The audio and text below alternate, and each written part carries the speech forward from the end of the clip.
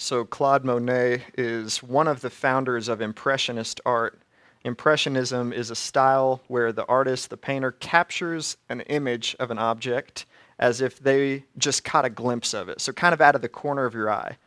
And so Impressionism is normally pictures that are painted with a lot of color, and they're typically bright and very vibrant. And so with that in mind, look at the next slide. On the left is a picture of Monet's before he had cataracts. And on the right, the darker one, he painted while he suffered from cataracts. And even though the graphics aren't that great a quality, the contrast in the two images is really stark. And it's due to his cataracts. Typically, cataracts makes things appear dark and muddied. So Monet's signature vibrant and bright colors are now muted and replaced by browns and yellows. And back in Monet's day, cataract surgery carried with it great risk. Today, it's one of the safest and most effective surgical procedures, but back then it didn't always work. They did surgery at one eye at a time, and one of Monet's peers, Mary Cassatt, she was also a famous artist who had cataracts. She had unsuccessful surgery on both eyes, which ended her art career and made her go blind. So Monet was terrified by Cassatt's experience, and he put off surgery. And then finally, years later, he decided to have a surgery done on one of his eyes, and it was successful. So his art began to resemble the way that it used to. It had those bright, vibrant colors again. And you might be thinking, Ben, why are you talking about paintings and painters? It's because this little piece of history deals with how we see and how what we see matters. And that's exactly what our passage today is talking about, how we see and how what we see matters. And what we see matters because we all do what makes sense to us. But the way that we reach that conclusion, oh, this makes sense to me, therefore I'll do it, is based on what we see, based on what we perceive. But sometimes, like in Monet's case with cataracts, what we see isn't what's really there. If Monet pictured a pond, a blue pond with green lilies, as a brown pond with dark yellow lilies, what he was seeing wasn't really what was there. And so what we see matters. And Monet did what made sense to him. He painted what he saw. We all do what makes sense to us. Monet didn't have the surgery because it didn't make sense to him. Then he had the surgery because it made enough sense to him to have the surgery.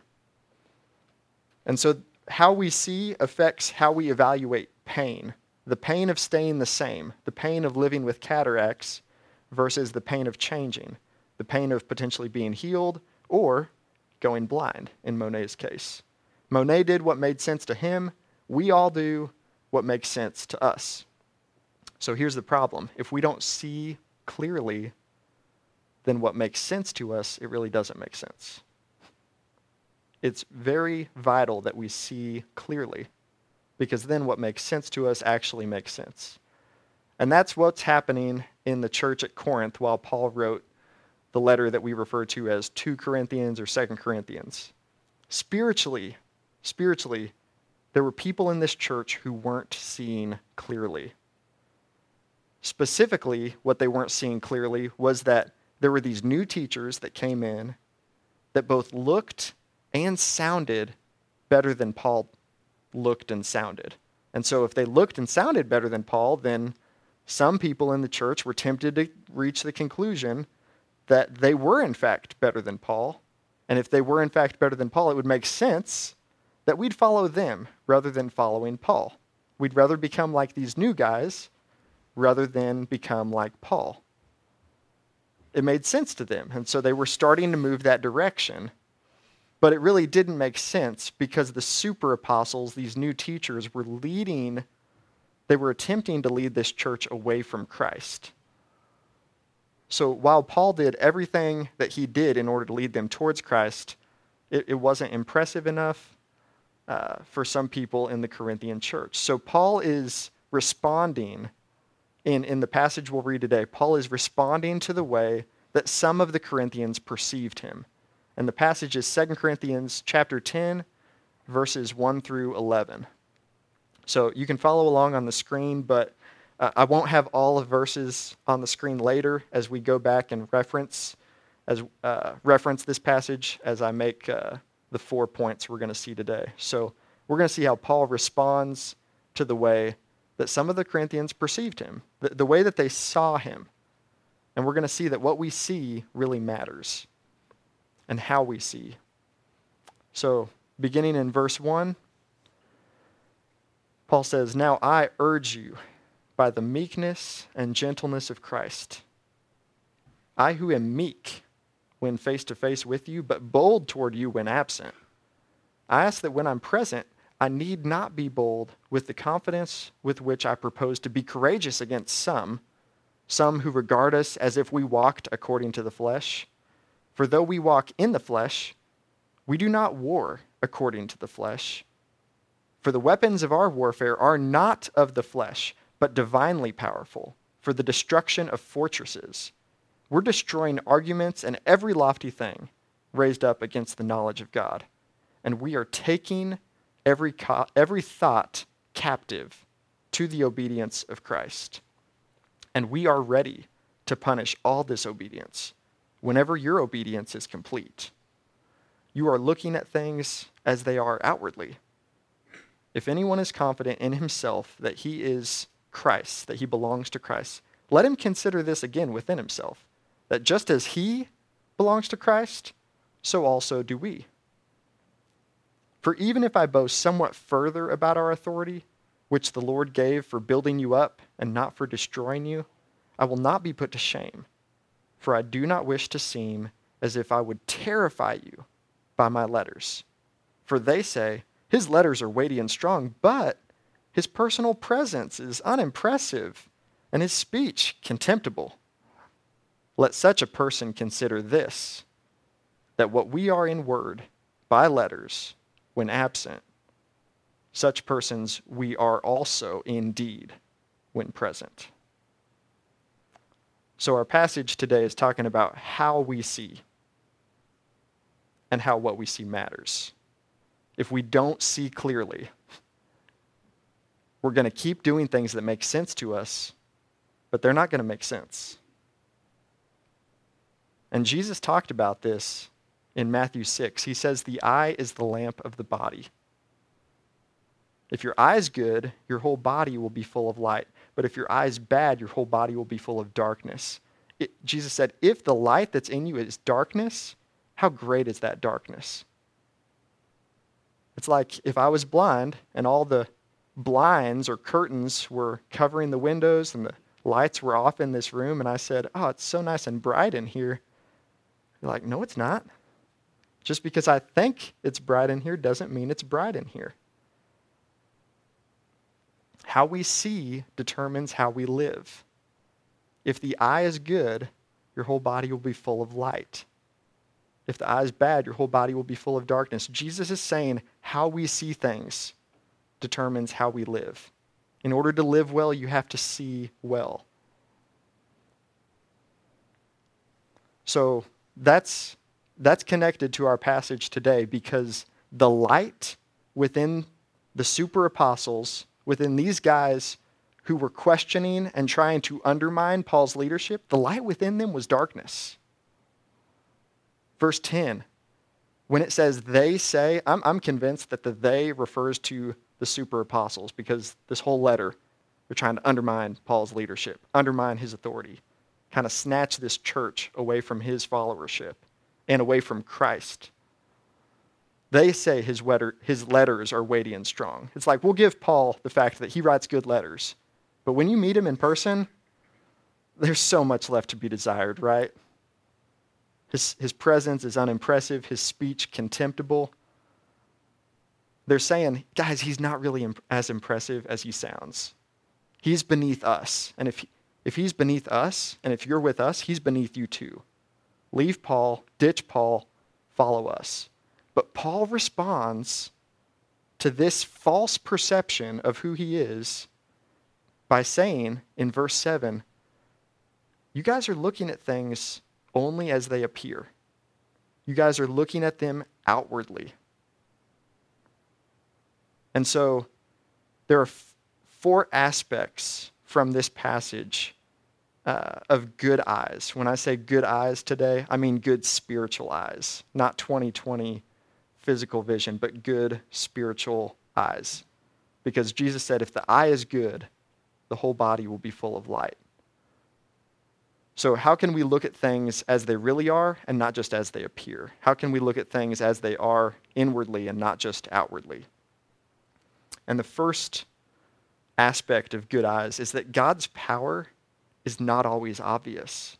I mean, we see this in the case that they were even asking this question about Paul's leadership, that they were even considering following anyone else than the guy who planted this church and raised up leaders in order that he could go and be faithful to God's call and God's mission on his life elsewhere.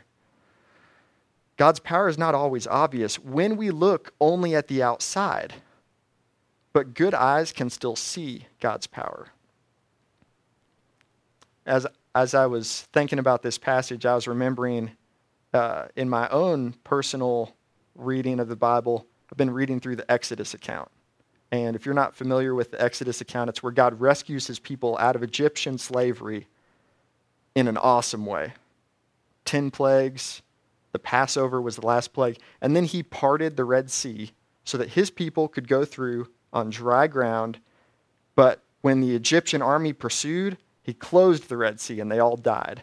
It's an awesome story of God's power. But at the beginning of Exodus, God's power was not obvious. His people had been in slavery for 400 years. That's weakness. The prayers of God's suffering people were being heard by him, but to the people, they just felt weakness.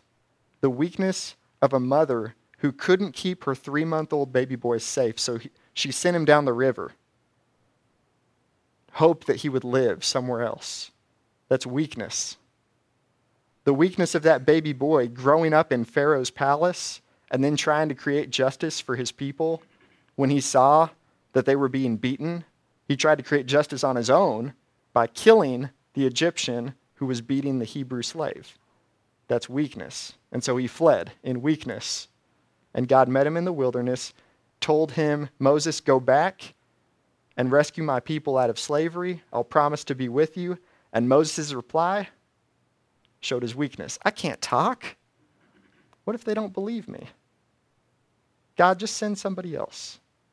And I just want to remind you of that story to say that until you learn, until I learn, until we learn to trust God through weakness, you'll not really understand his power. Not personally, not experientially, as God intends you to. Until you choose to look and to trust beyond what you can see, you're not going to understand God's power. Good spiritual eyes see that just because God's power isn't obvious to you right now, doesn't mean that he's not at work. Doesn't mean that he's not available to you. And so an application of this point is trust God more than you trust yourself. And I'm not advocating a blind faith where you just close your physical eyes and go off and do your thing and trusting God. No. But we don't know how, if you don't know, for example, how to make disciples, don't shut down and say, well, I can't make disciples. Say, well, I don't know. It's not obvious to me, but I'll press forward and I'll trust that God will make it clear enough. We have to trust God more than we trust ourselves. And because God's power is not always obvious, Paul actually has to help the Corinthians take another look at this whole situation that they're assessing, that they're judging.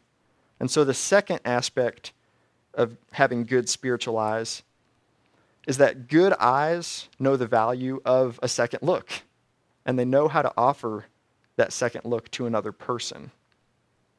Look at verse 7 again. Paul says, you're looking at things as they are outwardly. He says, if anyone is confident that he is Christ's, that he belongs to Jesus, let him consider this again.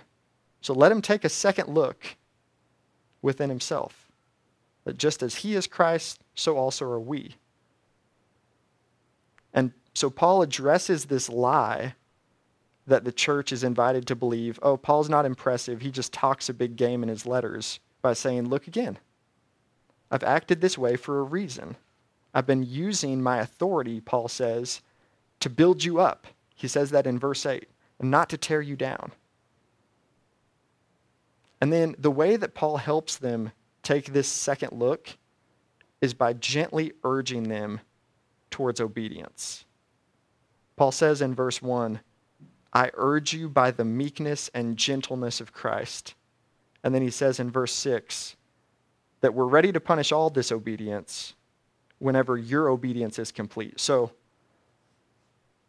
good spiritual eyes, they know how to take a second look, but they also know how to help someone else take a second look in their own life. It's by gently urging them towards obedience.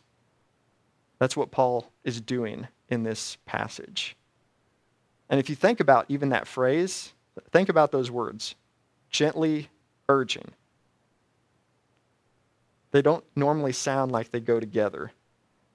To urge is to press or push or persuade someone, but to be gentle is to be soft and caring and delicate with someone. And any time that you relate to someone in gentle urging, it doesn't appear powerful, it doesn't sound powerful, but I don't believe there's anything more powerful than gentle urging. And so I'll share a personal story. Recently, a friend of mine saw something in my life, a shortcoming, and he let me know about it privately and gently. But he also let me know, like, this is what I see, this is what I believe, and there was an appeal for me to act. He was urging me, but it was a gentle urging. And it was effective. I did what he said because trust had been developed. And after that correction, I didn't leave feeling corrected. I felt loved, not corrected. And so out of Paul's relationship with the Corinthians, he's doing the same thing. He's gently urging them towards obedience. And that's the way that people respond best. We all best respond to gentle urging. That's the way that God relates with us, primarily. Especially if we're walking faithfully with him. So in application, we need to be responding to God's gentle urges towards obedience so that there doesn't have to be a throwdown later like Paul threatens in this passage. And we need to gently urge others towards obedience. And you might think, well, what does that even mean? How do I gently urge others? Serve them. Initiate with them. Be kind to them. And keep doing that. Don't just do it once and say, well, I tried. But keep doing it. Let that be your default pattern of relating to people. Because if you start demanding and taking from people or waiting for people to initiate with you, or if you start being quick to correct others, that's a good way to not make good friends and to not keep good friends. If my friend, the friend who corrected me, if he first started trying to be my friend that way, or if he was always correcting me, we would not have the friendship that we do. It would not have been an effective correction. But good spiritual eyes can see that. They know how to reconsider things for themselves and also how to help other people take a second look. It's gentle urging. And God's power, because it's not always obvious and because we often have to take a second look, Paul urges the Corinthians to look at unseen things. He urges them to look at spiritual warfare. The fact that we're in a war, and good spiritual eyes can see that. So rather than first looking at the way that things appear to us, good spiritual eyes engage the war that's happening within each one of us. And you can see on this slide in the red, those are all of the phrases and words that are war images, war language. And Paul is essentially saying, yeah, we walk in the flesh. We're not disembodied spirits. We walk inside of human bodies. But we're a lot more than that, and that's not our primary battle. The battle that we're fighting, you can't see. It's a spiritual battle. And so the weapons that we use are spiritual, and they're powerful. He says they're powerful enough to take down fortresses. And it helps me to think of that as like a castle. That's what that word means. It's a strong building. Just think of like a castle coming down. That's the type of weapons that are available to us in Christ. So large, powerful, strong problems in your life, depression, pride, insecurity. I'm not saying those castles are going to come down like that, but I'm saying that according to this passage, we have powerful weapons at our disposal. So there's no need to act like we're helpless. And how do we use these weapons? Look at what Paul says. They're being destroyed by weapons that destroy thoughts, arguments against God. Paul says we take every thought captive. So it starts on the inside, not on the outside.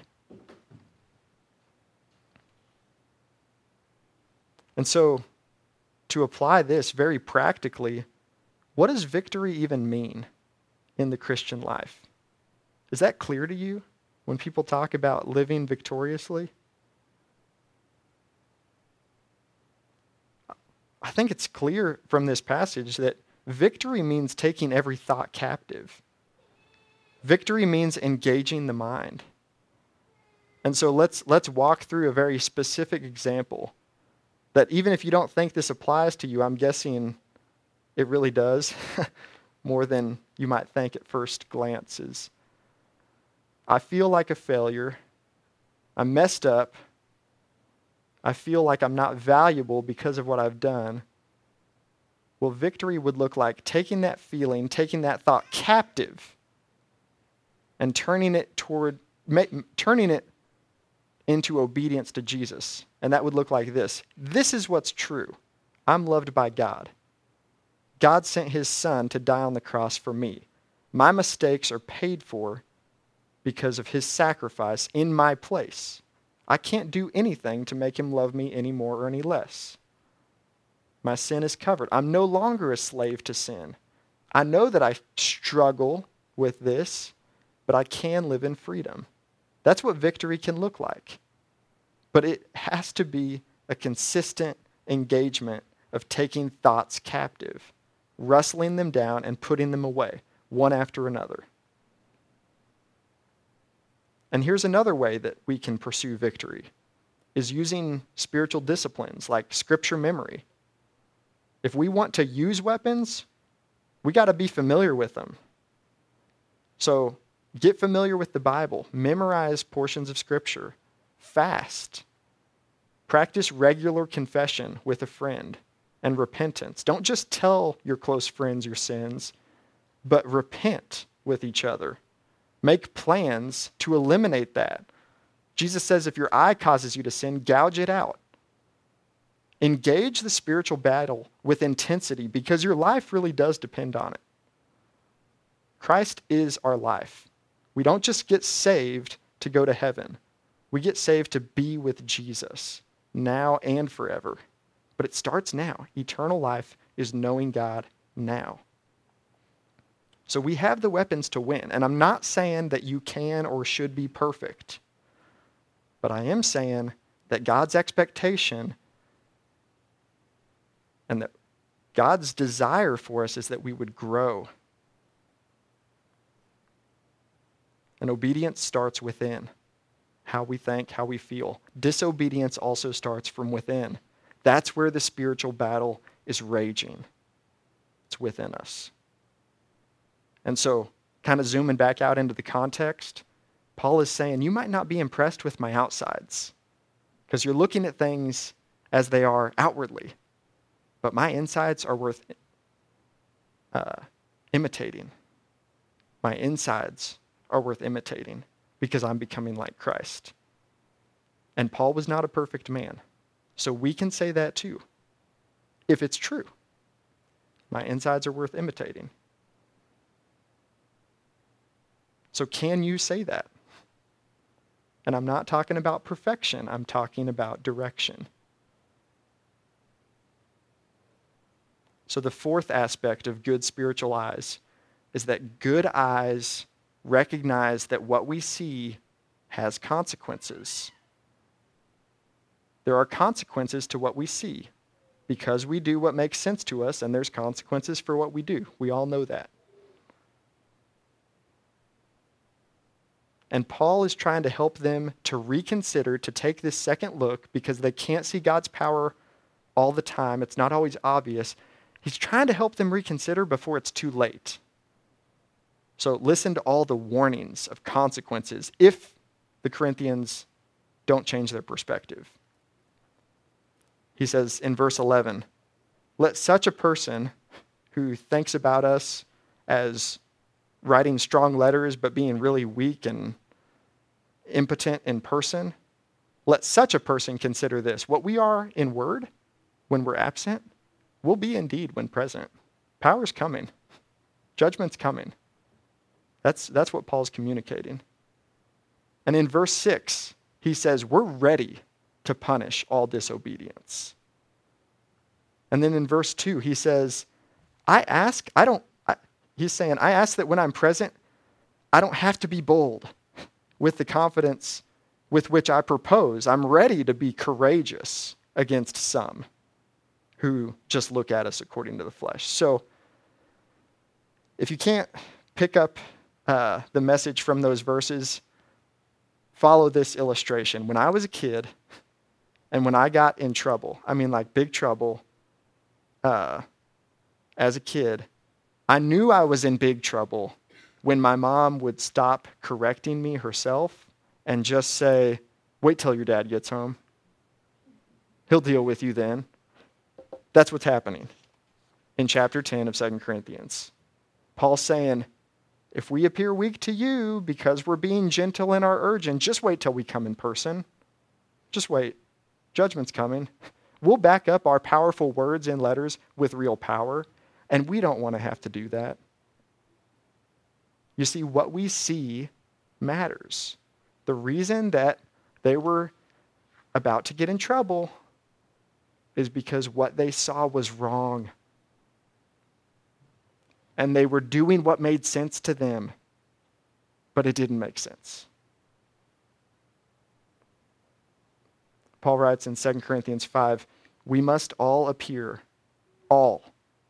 before the judgment seat of Christ, so that each one of us may receive what is due us for the things done while in the body, whether good or bad.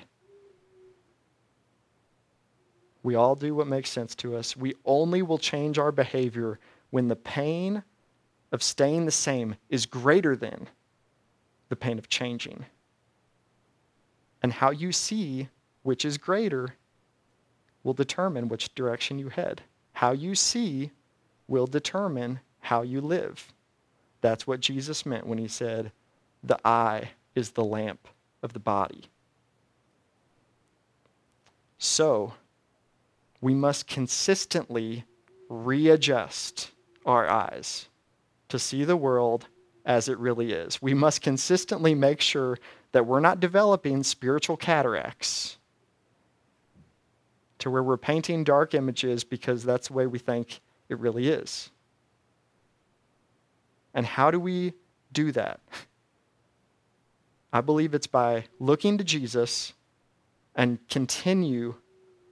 keep looking to Jesus. He is the light of the world. And he said that in John 8. I'm the light of the world. Whoever follows me will never walk in darkness, but will have the light of life. And that's not easy to do, but it's possible. Even in Jesus' day, when Jesus walked the earth, God's power was not obvious. Despite the miracles, the prophecies fulfilled, the powerful teaching, the Messiah was killed. God's power was not always obvious, but the resurrection of Jesus and the evidence for it should make us all reconsider. We should all take a second look at who Jesus is. Who is this man? That's the center of the spiritual war. Who is this man? Who is Jesus? And how we answer it affects our whole lives. It affects every part of us. It affects how we see ourselves, how we see the world around us. And there's a judgment coming. And at that time, we will all give an account to Christ for what we did. And whatever we did or whatever we didn't do, we did it because it made sense to us at the time. Not that it always made real sense or true sense, but it made sense to us. And here's the good news. We can live lives right now that increasingly make real sense as we look to Jesus, the light of the world. We don't have to wait until the end to know what really did or does make sense. We can know our purpose right now in the world because we know him, we know Jesus. Living in relationship with him is our purpose, and that's possible because of what he's done for us on the cross and the fact that he's still alive. He is no longer dead. He's alive. In him, all your imperfections are covered, and you can find all the light that you need to see the world as it really is. So that when you do what makes sense to you, it really will make sense. So let's pray together.